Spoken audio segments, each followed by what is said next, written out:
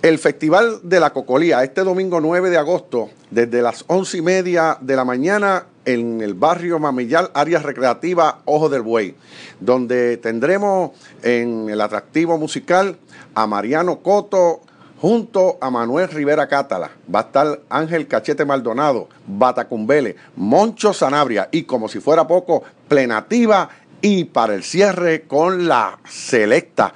Ven a disfrutar nuestro tradicional Festival de la Cocolía en el barrio Mameyal, en el área recreativa Ojo del Buey, en la desembocadura del río La Plata, abrazándose con el océano Atlántico, demostrando que Dorado es paraíso de Puerto Rico, donde la vida es bella.